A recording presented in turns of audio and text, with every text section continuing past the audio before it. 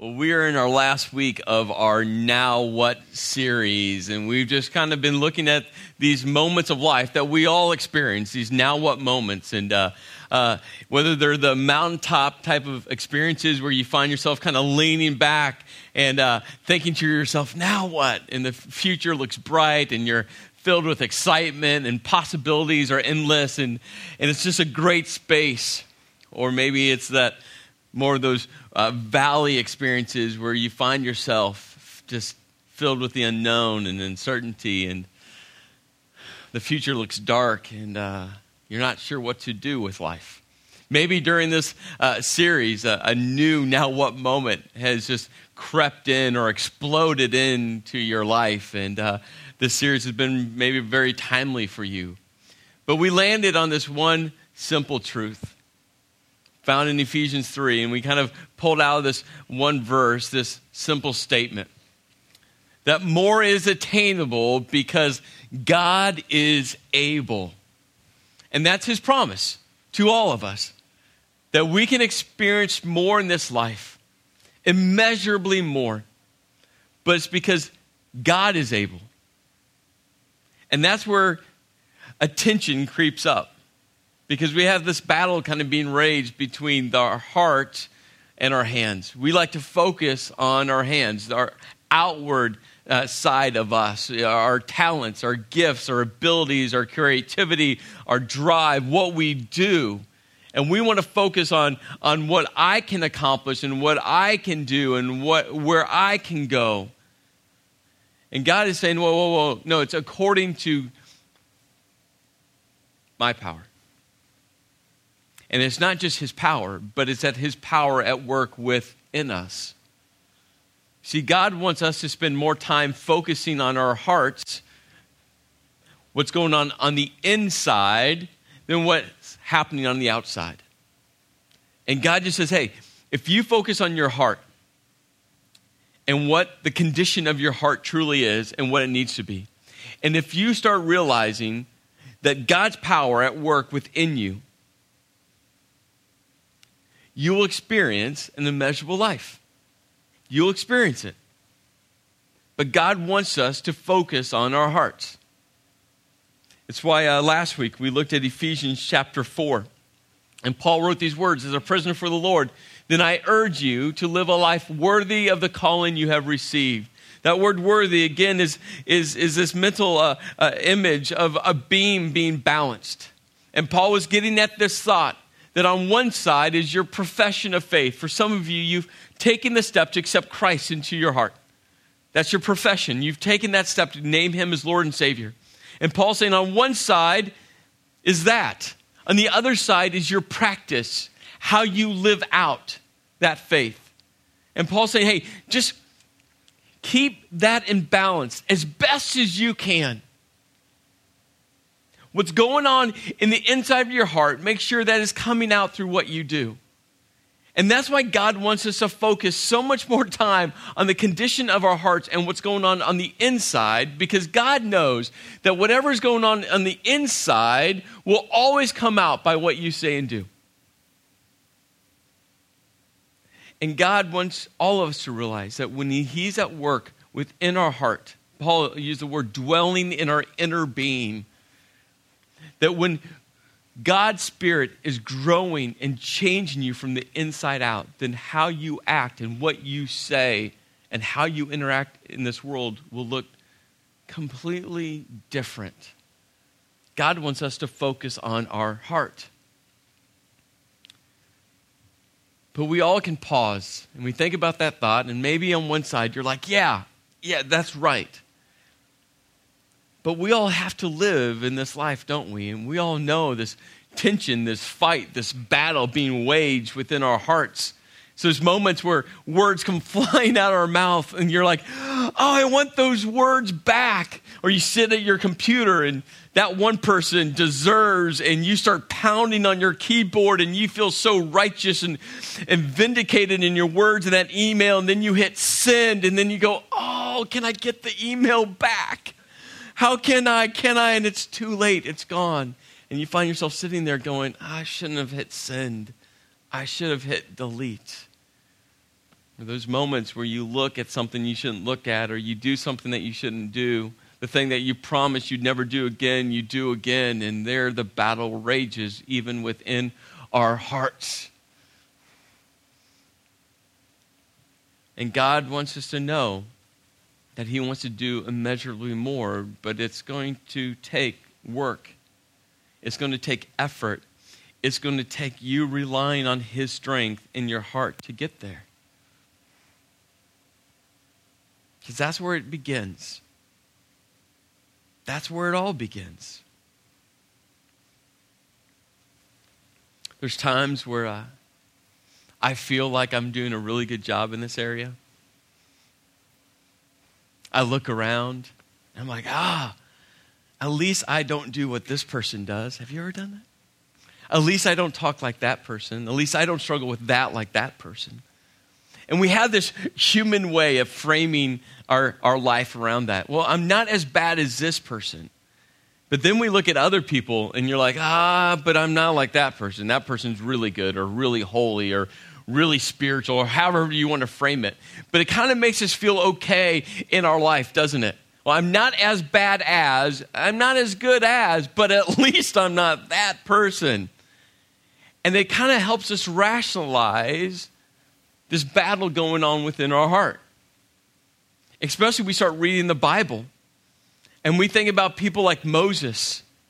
I put Moses as if there's some like mystical scale of bad and good. Someone who's really, really far from God, they're evil, and someone who's like one step away from God. I mean, they're so good. You look at people like Moses and Abraham, they're way over there, aren't they? It's like, wow, it's Moses. Like he got the 10 commandments. Like that's, wow, I'm not like Moses. And so we have this way to read the Bible and we read the words and we're like, oh yes, like those are great words, but that's Moses. That's Abraham. That's Paul. Like they should say those things. They should live that way. I mean, they're way over there. They're really close to God. And it helps us justify maybe not paying as much attention to the things going on in our heart. We've been in this letter called Ephesians, written by Paul. And what I love about Paul is he wrote this other letter to the church in Rome. We call it Romans. And it's this amazing theological letter. And if you want to really challenge yourself and struggle through a book of the Bible, Romans is that book. I'll just tell you. But it will expand your thinking. And on one side, it's that. But on the other side, what's unique about the book of Romans is that you can tell Paul is kind of processing his own spiritual journey. The Holy Spirit was working within him, but yet he was still going, but I'm still working through some of these thoughts, some of these tensions, some of these friction moments. And the book of Romans was written in a way that we kind of think that there's probably some scribe or some guy actually writing down the thoughts as Paul was talking out loud. Because it feels totally different than the other letters. And I have this mental picture of Paul just sitting there in some house, and there's some scribe sitting there. And as Paul is talking, as the Holy Spirit is speaking through him, the scribe is writing these thoughts down. And we come to this one place in Romans chapter 7. Listen to Paul's words. Although I want to do good, evil is right there with me. For in my inner being, I delight in God's law. And God's law is basically, God's kind of guardrails for your life. It's how God is saying, hey, I want you to live within these guardrails. These are good for you to live by and make sure that you stay between. So he's saying, I delight in God's law, but I see another law at work in me, waging a war against the law of my mind and making me a prisoner of the law of sin at work within me. What a wretched man I am. I can just picture, Paul is just talking through this spiritual journey that we're all on. Like on one side, we're like, we want to do good. And on the other side, we don't. On one side, we want to say great and encouraging things, but then those other words come out of our mouth. On one side, we want to really tell the truth, but on the other side, we hedge the truth and we try to rationalize it. One way, we really want to honor God in everything we say and do. On the other side, we don't do that. And there's battle being raged, and I can just imagine Paul sitting there, and he's talking through, and he gets to that last line, "What a wretched man I am." And he pauses, takes a breath, and the scribe sitting there going, "Oh, wow, Paul just lost it. He just went off on a dark, dark place, and he's waiting and waiting." And I wonder if just the silence was just sitting there, and the scribe's going, "Oh, I hope. Come back to us, Paul. Finish this thought. We need you to finish this thought." And then all of a sudden, Paul says this, "Who will rescue me from this body that is subject to death?" Because Paul understood that one sin, his sin, he was subject to eternity, death, not eternity in heaven. And he understood that friction, that tension. And then he resolves it by saying, "Thanks be to God who delivers me through Jesus Christ our Lord." I think the scribe was like, "Oh, good, Paul hasn't lost it." You see, that's the source of hope. Today we're going to look at a list of do's and don'ts that Paul just kind of writes out in Ephesians chapter 4. And what I will hope for today is that you will really sense that this is kind of words of hope and encouragement for your life. I know sometimes you've come into churches and it just becomes the things that you can and can't do. And usually the things you can't do, you kind of translate somewhere in your brain as, "Oh, I get it. God just doesn't want me to have fun."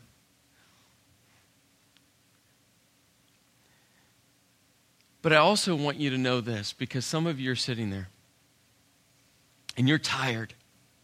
You're really tired because you're desperately trying to earn your way into heaven.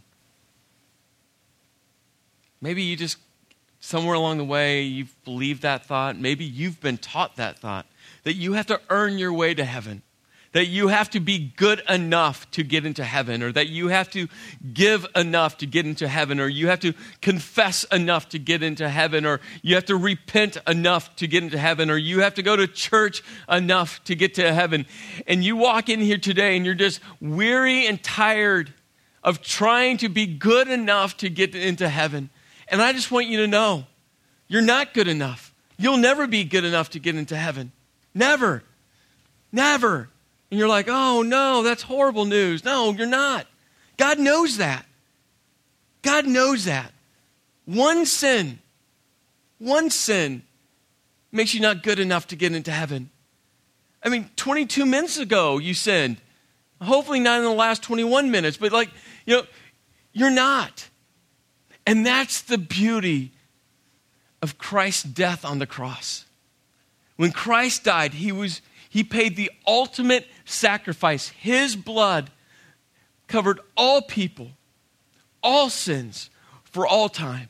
Christ on the cross, he took God's wrath, his holy and just wrath, upon himself and absorbed it for you. And God says, "You're not good enough." And that's why Christ came for you. And that's why he died for you. And that's why he paid the ultimate sacrifice.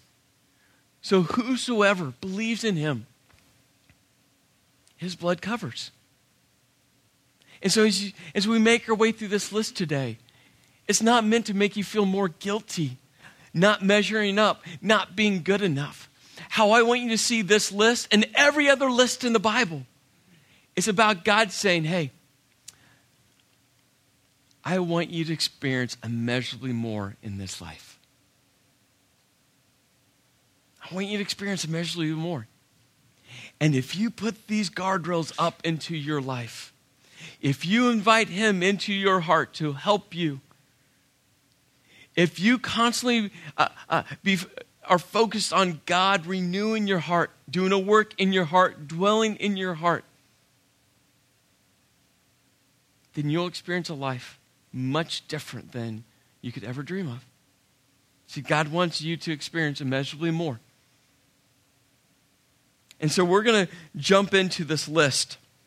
But again, just keep that through the framework of your heart as we work through this today. He jumps in and goes, therefore each of you must put off falsehood and speak truthfully to your neighbor, for we are all members of one body. In your anger, do not sin. Do not let the sun go down while you are still angry, and do not give the devil a foothold. Anyone who has been stealing must steal no longer, but must work, doing something useful with their own hands, that they may have something to share with those in need. Okay, this is halftime. We can all take a breath. He's not done yet, by the way. Some of you are very excited because you know of some of the lists Paul has written before, and you're like, oh, this is an easier list. It's an easier list, kind of. Do not let any unwholesome talk come out of your mouths, but only what is helpful for building others up, according to their needs, that it may benefit those who listen. And do not grieve the Holy Spirit of God, with whom you were sealed for the day of redemption. Get rid of all bitterness, rage, and anger, brawling and slander, along with every form of malice. Be kind and compassionate to one another, forgiving each other, just as Christ God forgave you. So we look at this list, and what I did was I looked at these 8 verses, and I just started pulling out the different do's and don'ts in this list. And I combined some that were pretty similar, and I came up with these 12 do's and don'ts. And we're going to have them up here. And I started looking at this list. And just naturally, just my human tendencies, I started looking at this list just kind of through my own lenses myself, and I started having some of these thoughts. And I don't think I'm the only one that thinks this way or processes this way. I started thinking to myself, well, out of these 12, like, which ones don't I struggle with? And I started making check marks, like, don't steal. I'm like, I don't struggle with that one. That's good. God's blessed me. I don't need to steal from other people. I'm actually the guy that if I'm at a restaurant and the server hands me the bill and they haven't charged me for a drink or a meal, I'll tell them, which always is amazing to look at their response on their face. They're like, what? I'm like, yeah, you missed something. Huh? I'm like, no, you missed something. And I was sharing that with a friend one day, and my friend goes, well, why do you tell them? It's their mistake. Like, if they didn't put on your bill, it's their fault. You shouldn't have to pay for it. And I sat there for a moment going, okay. So I said to my friend, I go, let's take your logic a next step. Let's say hypothetically, I leave my house and I forget to lock the door. My mistake? Does that mean you can come into my house and take everything because it's my mistake? He goes, no, that's stealing. I'm like, that's the point. That's the point, right? So don't steal. I don't have a big deal with that. Don't brawl. I don't have a big issue with that. That word, this is so cool. That word actually means, they kind of equated it to a raven having this like guttural, like, bah! That's scientifically correct, by the way. I practiced that all week. But that's what brawl means, is to have this real evil, vindictive, yelling, screaming, talking down to people. Some of you work for someone like that. And tomorrow you're going to laugh to yourself. You're like, it's that raven sound. Don't brawl. I don't have an issue with that. The next one, don't be filled with rage and anger. I don't have that issue because, quite frankly, if I just walked around looking for a fight, I would lose every time. So I don't fight people because I would lose. Be kind, be compassionate.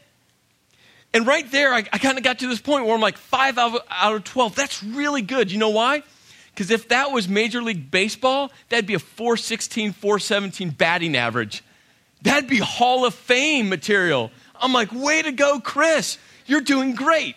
But then I'm like, well, but baseball, that's a good batting average, but I'm sure God wants a little bit more from me, 5 out of 12. Can I do more? But it gets more difficult.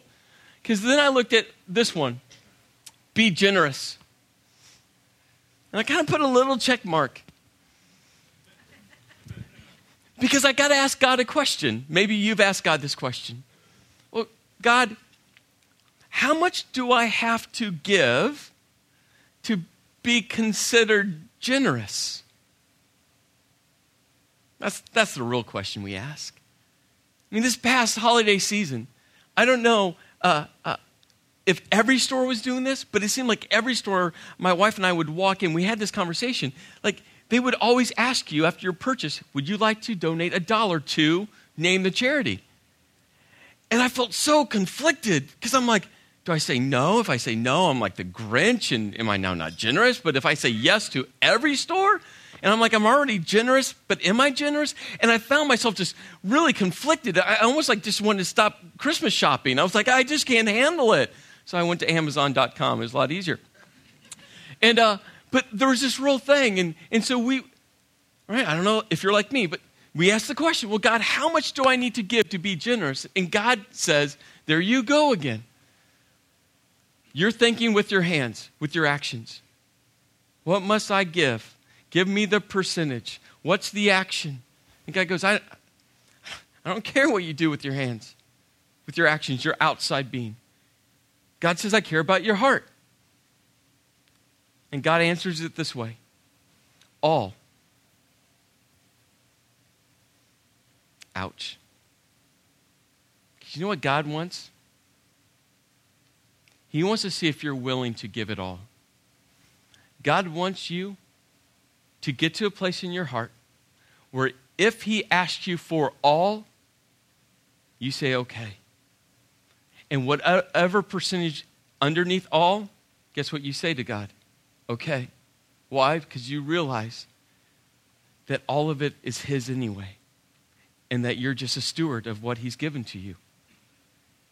See, we want to get to a percentage, and God wants to get to a heart. It gets more difficult. Don't lie.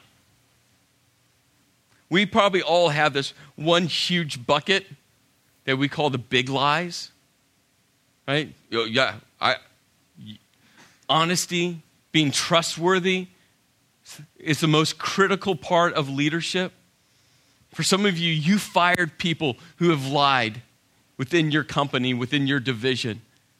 And so we have this big bucket we call, those are lies. But then we kind of start rationalizing and we're like, but there's all these white lies where it's okay. Because, Chris, you can't tell the truth all the time, because what if the truth hurts someone? Take this example. You can apply it in many different ways. You and your spouse, you go to that high school, junior high, elementary, musical, choir concert, whatever it might be. You find yourself sitting there in the row, and the musical starts, and your daughter's in the musical, but she didn't get the lead. She wanted the lead. The other girl got the lead. And you find yourself sitting there, and the musical progresses, and you start thinking to yourself, yeah, my daughter could have done better than her. Yeah, at least my daughter sings on pitch. Man, she can't sing. That girl, she got the lead. Have they listened to her sing before? And it grows and grows within you. And right when it's over, the girl who has a lead of the musical, her parents come up to you because you're kind of friends or sort of friends or acquaintances or however you want to frame it. And they come up to you, and without even thinking, you say, wow, your daughter, she sang beautifully. If she was on pitch. Of course, you don't say the rest of that. Oh, thank you. Oh, yeah, she sang great. Oh, thank you. Oh, she sang great. And you walked away going, nope, my daughter could have done better. And we rationalize and say, well, we can't tell them the truth. It'd be really awkward if they walked up and you said, wow, your daughter was really off tonight. Wow, she should get voice lessons. Pitch is important, right? So, see, you can lie. There's things you can lie about.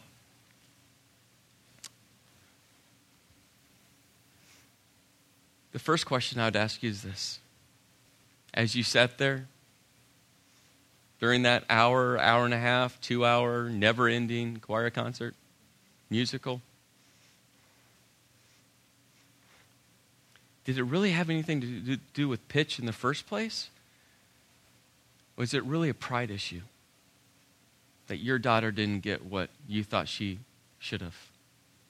See, that's really the first question. Because maybe this girl really sang amazingly, but there's no way your pride could allow her to sing.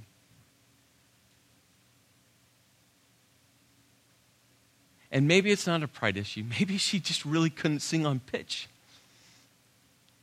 There's a whole list of other things you could have said to those parents without lying. You could have walked up to them and said, you know what? Your daughter gave it all. And I could tell she was having such an amazing time on the stage. There's always words of encouragement that you can say and not lie. Because here's the issue. When you start lying in those moments, we start moving over and moving over. And the white lies become kind of grayish white lies. That become gray lies that become closer and closer and closer to the big lies that you said you would never lie about. And that's why God says, don't lie. Because if you start there, you will end up over there. If you allow lying to sink its roots into your heart, you'll start lying about everything. Don't lie. Don't allow lying to sink its roots into your heart. It's going to get a little bit more difficult. How about this? Be forgiving. See, this one gets difficult because the people we don't want to forgive, or that's so difficult to forgive, it's usually the people that are closest to us. And the people that are closest to us, when they hurt us at the deepest level. Last weekend, I talked about these 4 attributes. Be humble, be patient, be gentle, and lift people up with love. You know, these 4 great attributes that God just says, those need to be part of your inner being. I found myself this week. I was on the phone with my wife, and she was kind of sharing with me this story, and it has nothing to do with Renaissance or anyone that lives in New Jersey. It has to do with a whole nother relational issue, and she's telling me the story, and I just found my heart going to such a dark and evil place. I started thinking about that email I wanted to craft and hit send. Thought about what I wanted to say on the phone to these people, how they've hurt us, how they've wronged us. Can't believe that they've chosen to do this. And I found myself just going there. And I got off the phone, and I sat in my car, and I found myself just going, okay, this is it. I'm done. I'm going to confront. I'm going to make this right. I'm going to vindicate myself. I'm going there. And all of a sudden, God just kind of slapped me. And he goes, hey, Chris, do you remember 3 days ago where you preached 4 times this whole thought of extending patience to people? Don't you think you should do that? And I said, oh, God, I edited that out of the video. We don't pay attention to that anymore. Oh, that's right, God. 4 times I preached about extending patience. Because we understand that you've extended patience to us. And we need to realize that all of us are messy, sinful human beings.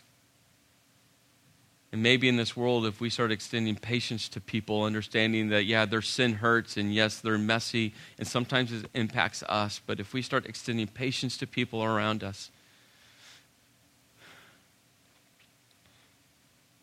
God can do a work within our hearts. And that's why God says, forgive people. Forgive people. And for some of you right now, you're thinking to yourself, but Chris, you don't understand.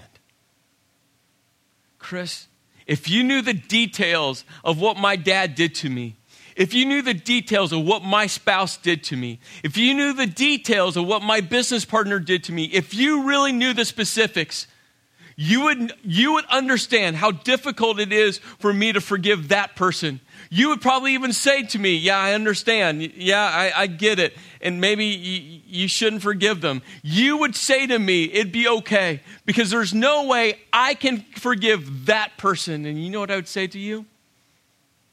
You're right. You can't forgive them. You can't. You do not have the ability to forgive them. And that is the entire point of this entire series. It's not what you can do. It's God at work within you. God can give you the strength to extend forgiveness to that person that has hurt you the deepest. God can give you the strength to extend forgiveness to the person that has hurt you the deepest. Because this is what God knows. If you don't extend forgiveness to that person, bitterness will take root into your heart. For some of you, it already has. And bitterness is like a weed. Once it takes root in your heart, it takes over. It takes over. And for some of you, that's your heart right now. It is filled with bitterness. And God is saying to you, hey, you're not going to clean it up. And you don't have the power to forgive. You don't have the energy. You don't have the strength. But you don't need to. And God is saying that He, through His power, through His wisdom, can help you extend patience, extend forgiveness, even to that person that's hurt you the deepest. But it's going to take you inviting God into that process. This is where it's going to come to. You see, we could go through more of this list. We could talk about being cautious while speaking. We could check every box on this list.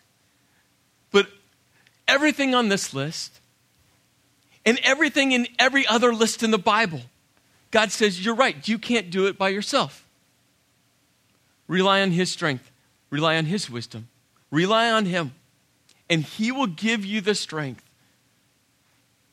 He'll give you the strength. You see, right before this list, Paul wrote these words.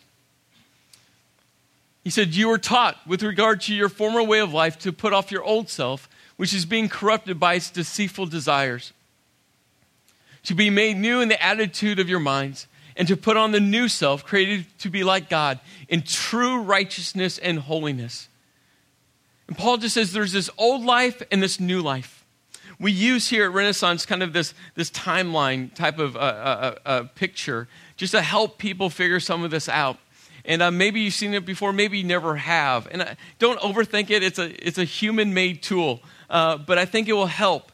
But it kind of looks like this. This zero line is kind of that moment where you accept Christ as your Lord and Savior.